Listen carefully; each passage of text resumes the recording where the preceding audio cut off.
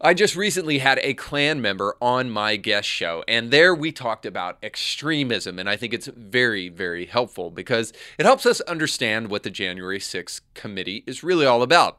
As that committee comes to a close, and we cannot wait for the sequel to come out, we ask ourselves, since there actually were no criminal findings and are no criminal findings with this committee, what is the committee really all about then at the end of the day? We'll talk about that and more today on Indie Thinker.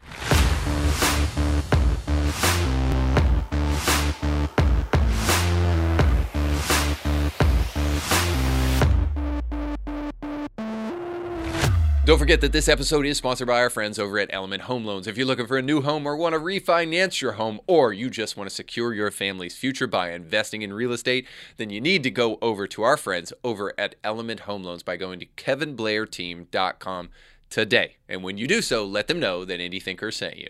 Welcome, free and independent thinkers. Thank you for joining the show today, and more important, thank you for joining the revolution, because those tyrants out there who wish to suppress information and wish to call it misinformation, something that is not misinformation for the purposes of misinforming people, those people out there don't want you thinking for yourselves. So I'm thankful that you took the time to join the show today so that you could be a little bit more informed, or at least hear a perspective that won't come directly from a apparatus that is co-founded or at least collaborated upon by the mainstream media and a political class. So nonetheless, I appreciate you taking the time to watch today. And if you want to go the next step with us, I want to encourage you. We give free resources and lots of great information out on our weekly newsletter. So you need to sign up for that. You can do that by going to indiethinker.org after the show, and you can sign up for our newsletter. Just scroll down a little bit, and then you'll see where you can do that. Not only do we try to release weekly newsletters, but also very often we'll release some great free resources, books, and that kind of thing that you guys can access,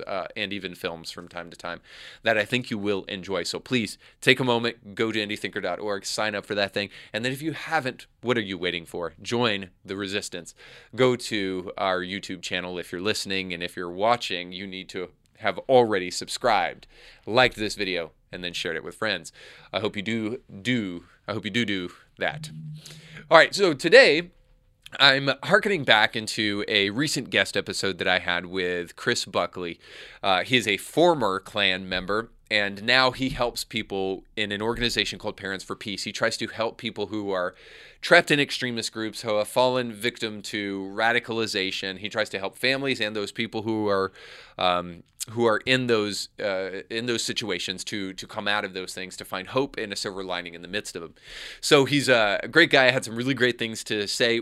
Perhaps one of the most, I guess, one of the favorite moments for me, and perhaps one of the most important moments of the night, is where we talk about extremism and make sure that we understand that we need to develop a definition of extremism that can also be used for the left and not just for the right, because we're hearing so very often right now that extremism is something that only happens in white supremacist groups or only happens on January 6th, but doesn't happen on the other side of the aisle, right? They're very quick to make sure that when people who are indoctrinating school kids into leftist gender ideology and the panoply of other things that you could bring up, that those people aren't extremists. No, the real extremists are only on the right. Now, I want to get into that, but first, here's the definition of extremism that we want to try to operate with, and so I submit it to you for your approval. So here it is. Because I think that we need to have a definition of extremism that includes both the left and the right, that includes any radical ideology wherever it may find itself. So I just toyed around with this. Is my own little personal definition that I came up with today, so give me some grace here. But I think extremism looks like an agenda in search for an idea that is willing to pervert the idea for the sake of the agenda. Now, let me give you a little bit of a deeper explanation so that it makes sense. So in the Christian worldview where I come from, what this looks like perhaps is what we call eisegesis. That means when we read the Bible, we look into the Bible and we make it say whatever we want it to say. This is what the Ku Klux Klan does, right, for instance, in terms of like passages about black people and such. But that's eisegesis, and so the correct way to read the Bible is exegesis, from outside of the Scripture. Yeah. Or sorry, from the Scripture to you, rather than you taking your interpretation and placing it on reading the the passages above it and below it to get a full... So they got it in context, all that stuff. And so the idea is that when you do eisegesis, what you have is an agenda that you bring to the table, and it infuses everything that you're doing. And to me, that's what extremism looks like, is it's an agenda that's constantly in search of an idea, and it will pervert any idea to match the agenda. Absolutely. I can get behind that 100%. For example, like we have at Parents for Peace where I work, we have the first non-government funded helpline. So it's not affiliated with the U.S. government at all, where families can call and gain resources, get some guidance, and we can actually work one-on-one with the person in question that's getting involved in extremism. And I can tell what state somebody's calling from based on their complaint. So my son has a Trump flag. And I'm like, oh, it's not illegal to be a conservative. Like, I mean, my neighbor has a Biden flag. Like, it's okay. Like, you can't just label somebody extremism, like, because it's such a, like, it's a harmful word, right? Like, it's a very harmful word to throw around at somebody. Same as sexist, same as homophobic. Like, the people that are labeling people as homophobic and sexist today have no idea what it is. Yeah. Right? It's, like you said, it's a narrative to fit an agenda to pervert a cause. Like, the real sexist wouldn't allow women to have jobs. And, like, I mean, we still have a long way to go in women's rights, right? Sure. But, like, I think that, like, the real, like, I've heard people call people I know a racist and not know my background. And I'm like, go on. Like, come on, tell me about what racism is. Well, racism is, and I'm like, are you a racist? Why, no, I was. So you're telling me what my forte was, right? Mm-hmm. Like, go ahead and explain it to me. I had a kid on a ball team the other day, and I was like, we were playing 18 ounce. I walk up to hand him the ball, and I was like, all right, start. He goes, I know how to do it. Excuse me? You know how to? Okay, tell me how you do it. Well, I kind of know how to do it. No, coach, play the game and don't mess up. And, like, he was very on the spot. So, like, when you do that to people and you call them out and you're like, no, wait a minute. Let's talk about what you think. Because the words you're using doesn't mean what I think you think it means. Right? So, like, let's work through this because it's our job to send people away less ignorant than they came to us. And if we're not doing that, then we're actually becoming a little more ignorant ourselves. Now, this is an idea that I'd been chewing on for a long, long time. This idea about eisegesis and exegesis is just hopefully a helpful kind of example for what really is what extremism is all about, which is just an agenda item in search for an idea, and it will pervert any idea to wrap around the agenda. Now, what's the purpose of doing such a thing? Well, I would say it's probably for ideological colonization. Ultimately, what I mean by that is that I mean that when you want to obscure the truth and reality to convince people to do something, that may or may not be based upon the truth. And what you're trying to do is you're trying to indoctrinate people, and you're trying to move them towards a position, but not doing so through the regular course of rational debate and dialogue, which is a good thing. By the way, debate and dialogue are really, really helpful and healthy things in a prospering society. But for those who want to bypass rational debate, what they do is they do what is called ideological colonization, which means under threat of, at least in this case, name calling, you're a bigot, you're a this, you're a that, you adopt our idea, or we will try to find some way to ostracize you socially. So that's what I mean by ideological colonization. So it's an attempt to try to force and coerce people to adopt an idea. That's what I mean by that. But ultimately, I think what's really at play underneath the idea of castigating everybody on the right as extremists and everybody on the left as angels is this idea of just simply castigating your opponent.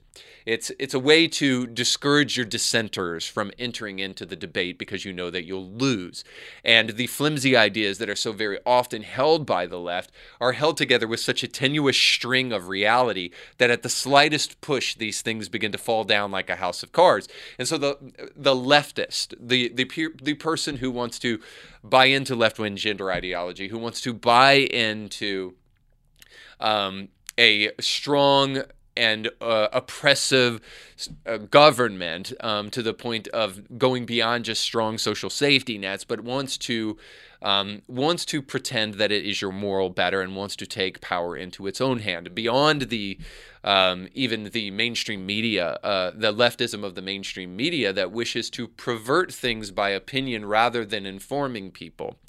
Beyond that is just this ideology within the realm of the left that understands very well, and it's framed within critical theory, although, by the way, and you can see this with people like Horkheimer, who says that you should not even debate your opponents because then you are giving them the consent, you're giving them the favor of actually entertaining their ideas as legitimate. So therefore, what you'll want to do is you'll want to publicly shame people, you'll want to cancel people, you'll want to use things like safe spaces to eliminate any idea that may contradict you whatsoever.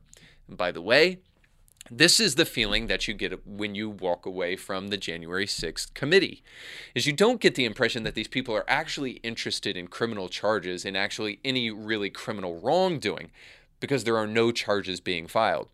You get the feeling like if that's not happening, then why is it happening? By the way, this could be a DOJ issue, right, where the Department of Justice is investigating and actually calling real witnesses, and when people like Steve Bannon are actually held in contempt because they refuse to appear before the committee, they're actually going to jail because this is now a criminal matter rather than a political matter. But this is specifically held as a political committee in the way that it has taken place because there is no real criminal wrongdoing that the committee can actually charge Donald Trump with. So, suffice to say, this seems to be an attempt merely to castigate your opponents. Now, I want to give you the receipts for that, so I'm going to show you just a couple of clips from the January 6th committee. First of all, here's a clip of a clip. Here's a clip of the January 6th committee showing Donald Trump doing an unedited version of a video that he did the day after the riots took place. So here's that. I would like to begin by addressing the heinous attack yesterday. And to those who broke the law, you will pay. You do not represent our movement. You do not represent our country. And if you broke the law, you can't say that. I'm not going. I already said you will pay. The demonstrators who infiltrated the Capitol have defied the seat of justice. It's defiled, right? See, I can't see it very well. Okay, I'll do this. I'm going to do this. Let's go. But this election is now over. Congress has certified the results. I don't want to say the election's over. I just want to say Congress has certified the results without saying the election's over, okay? But Congress is certified. Now Congress is Yeah, certified. right. Now Congress I didn't say over, so let me see. Go to the paragraph before.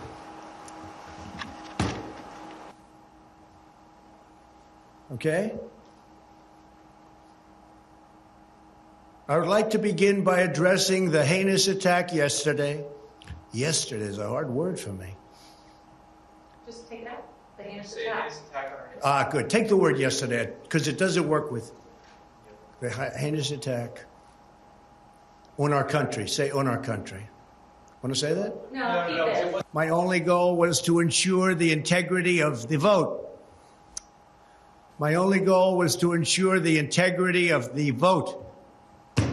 Now, I found this astounding when I saw this, because rather than to actually prove what the committee wants this video to prove, what it actually does is prove the exact opposite. One, it does prove what we already know, that Donald Trump is impetuous and he doesn't like to admit to losing. We already knew that. And that politicians are careful about what they say. Okay, all things we already knew. Well, here's the one thing that they brought in as information, Donald Trump, that they brought in as information that they tried to say the opposite of. Donald Trump in that video reproves and condemns what took place on January 6th. So it's hard to, at the same time, while saying Donald Trump is approving of what took place on January 6th, watching him right in front of your face, create a video where he condemns what the people did on January 6th. Now, suffice to say, you can also, I'll save you the clip, but I will just tell you what we've heard throughout this January 6th committee is just hearsay after hearsay after hearsay. In other words, we've heard people say, well, I heard somebody say that they thought this might have happened. Or I heard somebody say that they think this is what was in the mind of Donald Trump when this took place. all of these things are inadmissible in an actual court case because they're all hearsay. But you can do it in a senatorial hearing or in a committee like this, where you don't actually have to abide by the laws of American jurisprudence, and you can just sit there and get CNN and everybody else to cover these things and say bombshell, bombshell, bombshell. So the point being is this, is that the reason they're doing this, not as a Department of Justice investigation, but doing this simply as a committee among politicians, is because there was no simple wrongdoing. So there was no criminal, negligent wrongdoing that Donald Trump can actually be convicted of. You may not even like his speech, but you have to ask yourself, the speech that he gave, on January 6th, that they say caused those riots. You may not like it, but you have to ask yourself, why aren't our politicians, if they're truly concerned about democracy in America, actually taking a step to do something about that? And it is because they can't. Because criminally speaking, there is nothing wrong with what Donald Trump did that day. Now, I know people are going to get emotional and deny that, but the point is that then ask yourself the question, why aren't they filing DOJ charges? Why is this not a DOJ investigation? Whatever the answer you come away with, just make sure it makes sense. But I'm going to give you my answer for that. Because when things happen, I call this the slapping yourself, why are you hitting yourself syndrome. So this is what your brother or your sister used to do. They would grab your hand and they'd slap you in the face and say, why are you hitting yourself? Why are you hitting yourself? Why are you hitting yourself? And then you would get mad about that. And they'd say, why are you so mad? So it's this idea of kind of stirring the pot and then wondering why the pot is stirred. Well, why are you curious about what happened on January 6th? Is that because you're an insurrectionist? Is that because you're an extremist? And the truth is no. We wonder why you're doing this when there seems to be no rational basis for it. So you're doing something absurd, and then when we question it, you act all innocent. So this happens so much in our present day political climate because, I don't know if you've noticed, but more and more they act like children more so than they do adults. But I say all that to say this. So to the point, this seems to me to be happening just simply because not only do they wish to redefine language and wish to take the term extremism and mean it to mean whatever they want it to mean, but they mean it to mean this. Extremist is you disagree with me. So ultimately, the whole January 6th committee thing and the idea of extremism is so much being used as a tool to lob at your opponents, a tool to lob at people who disagree with you, because the one thing that you can do is to undermine anybody's argument, is to make the person who's making the argument evil. If you can do that, then you don't have to take them seriously. Now, this is something called Bulverism, and this is something C.S. Lewis came up with. I don't know why it never really caught on, because you don't hear people talk about Bulverism very much, but it's a very crucial and important idea. And Bulverism is just simply this. It's the idea that you don't have to answer the question if you can bring into question the person who is raising the question. Now, there's so much more to it than that, but hopefully that suffices as a definition. So you don't even have to answer the question or bring up a rational basis for your standpoint if you can bring up some reason why the person who is asking the question should be discredited. And so it has nothing to do with proof, has nothing to do with evidence. It merely has to do with castigating your enemies. And that is what is happening with the title of extremism. That is what is happening so often in this January 6th committee. That is not a denial of extremism. It exists. That is not a denial of extremism on the right, or even that what happened on January 6th was an example of extremism. All those things are true. Those guys who went into the Capitol on January 6th, they were extremists. But then why not just stick to filing charges against these people for their extreme actions? Why go through the trouble of a fiasco of this big January 6th committee? Well, I think we know the answer to that. It's probably twofold. It's to keep Donald Trump from running again, or to discredit him as much as possible. So in the chance that he runs again, the deep state can keep him out. Well, sorry, I didn't mean to say that. That the Democrats can keep him out of office because they're threatened by him. Or maybe they just don't like him genuinely and want to keep him out. I'll be the first to admit, I hope he doesn't run again. He is impetuous and he doesn't like losing. And I don't want somebody running for office just simply because they're impetuous and they don't like losing. All right, but the second thing is this as well. This is an attempt to try to paint the picture that the GOP is the party of extremism, which of course we know this not to be the truth. Are there extremists in the GOP? Perhaps. Are there extremists on the left? Perhaps.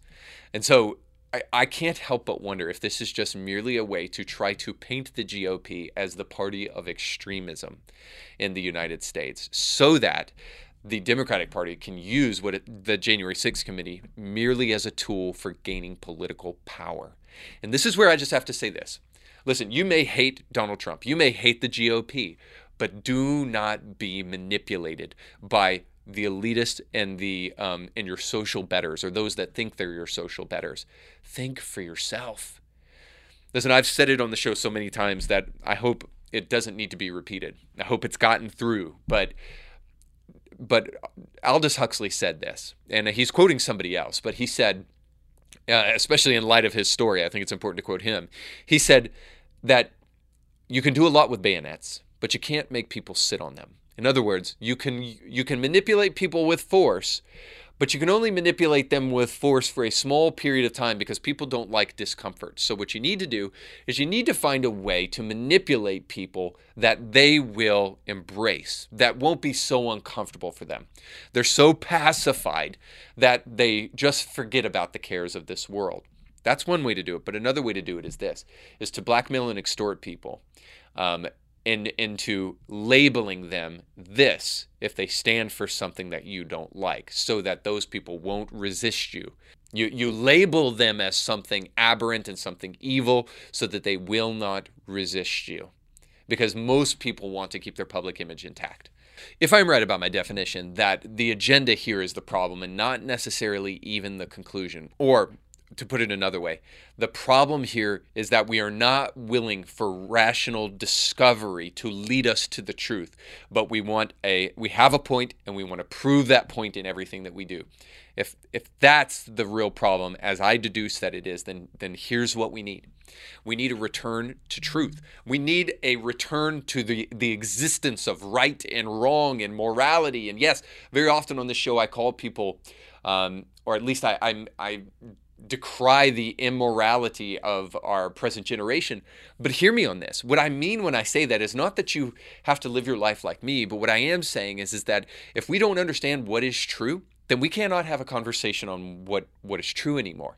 If we can't understand what is right and what is wrong, then who am I to say anything? That whole idea comes from the realm of postmodernism and people like Horkheimer and others in the school of critical theory. And it's an extortion we don't need to listen to. What we need more than anything is we need to say, I want the truth rather than to be right. This is what it means to truly be good, to want the truth rather than to be proven right. And we're never going to get there until we desire as a society what is true once again. And I know I hear the leftist in the back of my head saying, well, what is truth? Which is such a snide thing to say. It should be self-evident without me having to explain it, but I'll just put it to you this way. That which corresponds to reality and coheres with reason. See, do we want reason? Do we want reality? Or do we want to impose our own utopianistic fantasy ideology upon the world until we can make the world the way we think it should be? Or do we want the kind of common sense that corresponds to reality? This is why common sense is dying in our age, because we no longer care about the truth. That which coheres to reality and corresponds, coheres with reason and corresponds to reality. That is what truth is about, and that's what we need to be. That's what we need to value more than anything else, outside of political gain, outside of political gamesmanship, outside of things like the January 6th committee, or outside of things like castigating our opponents with name-calling so that we don't actually have to rationally deal with their arguments. Outside of all that is a group of people that I still believe can make up the mainstream and does make up the mainstream, is a group of people who cares about the truth, who cares about reason, who cares about morality, and who wants this world to be a better place. And if you truly want it to be a better place, then I have an encouragement for you. Like, share, and subscribe, but more importantly, Become as informed as you possibly can on a myriad of different issues. Do not stick your head in the sand on any issue. Now, you can't be an expert on everything, but you can try to learn one new thing each day. If you hold yourself to that standard, then perhaps whenever you hear lies, your knowledge will tell you better. And it can be a defense against the tyranny of those who wish to manipulate the uninformed with false information. So be as informed as you possibly can. And for crying out loud, don't forget to think for yourself. Thanks so much for watching. Don't forget to like, share, and subscribe. We'll catch you next time. You can catch brand new episodes of Indie Thinker with Reed Huberman every Monday and weekly bonus episodes to keep you thinking throughout the week. But you have to subscribe and click the bell to be notified when new episodes drop.